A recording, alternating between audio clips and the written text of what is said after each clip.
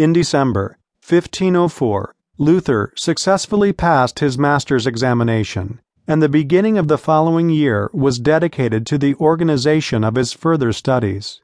It was assumed that he would go on to obtain a doctorate in law, in accordance with his father's wishes. Sometime before the start of the semester for law students, on the 19th of May, Luther purchased the required literature for his studies from local booksellers in Erfurt. But it appears that during this perusal of these works, he began to question the validity of the discipline itself and its obvious limitations.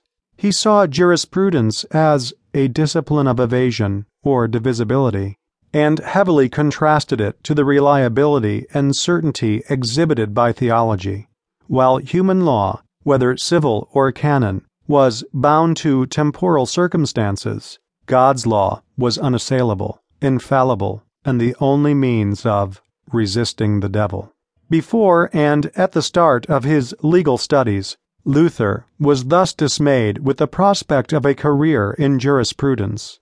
It is at this point that two seemingly divergent historical explanations of Luther's entrance into the monastery come into being. One may believe either that Luther's doubts regarding the legal profession itself were paramount in his decision to forego a secular career, or that the traumatic event that occurred on the 2nd of July, 1505, represented the key to understanding this choice.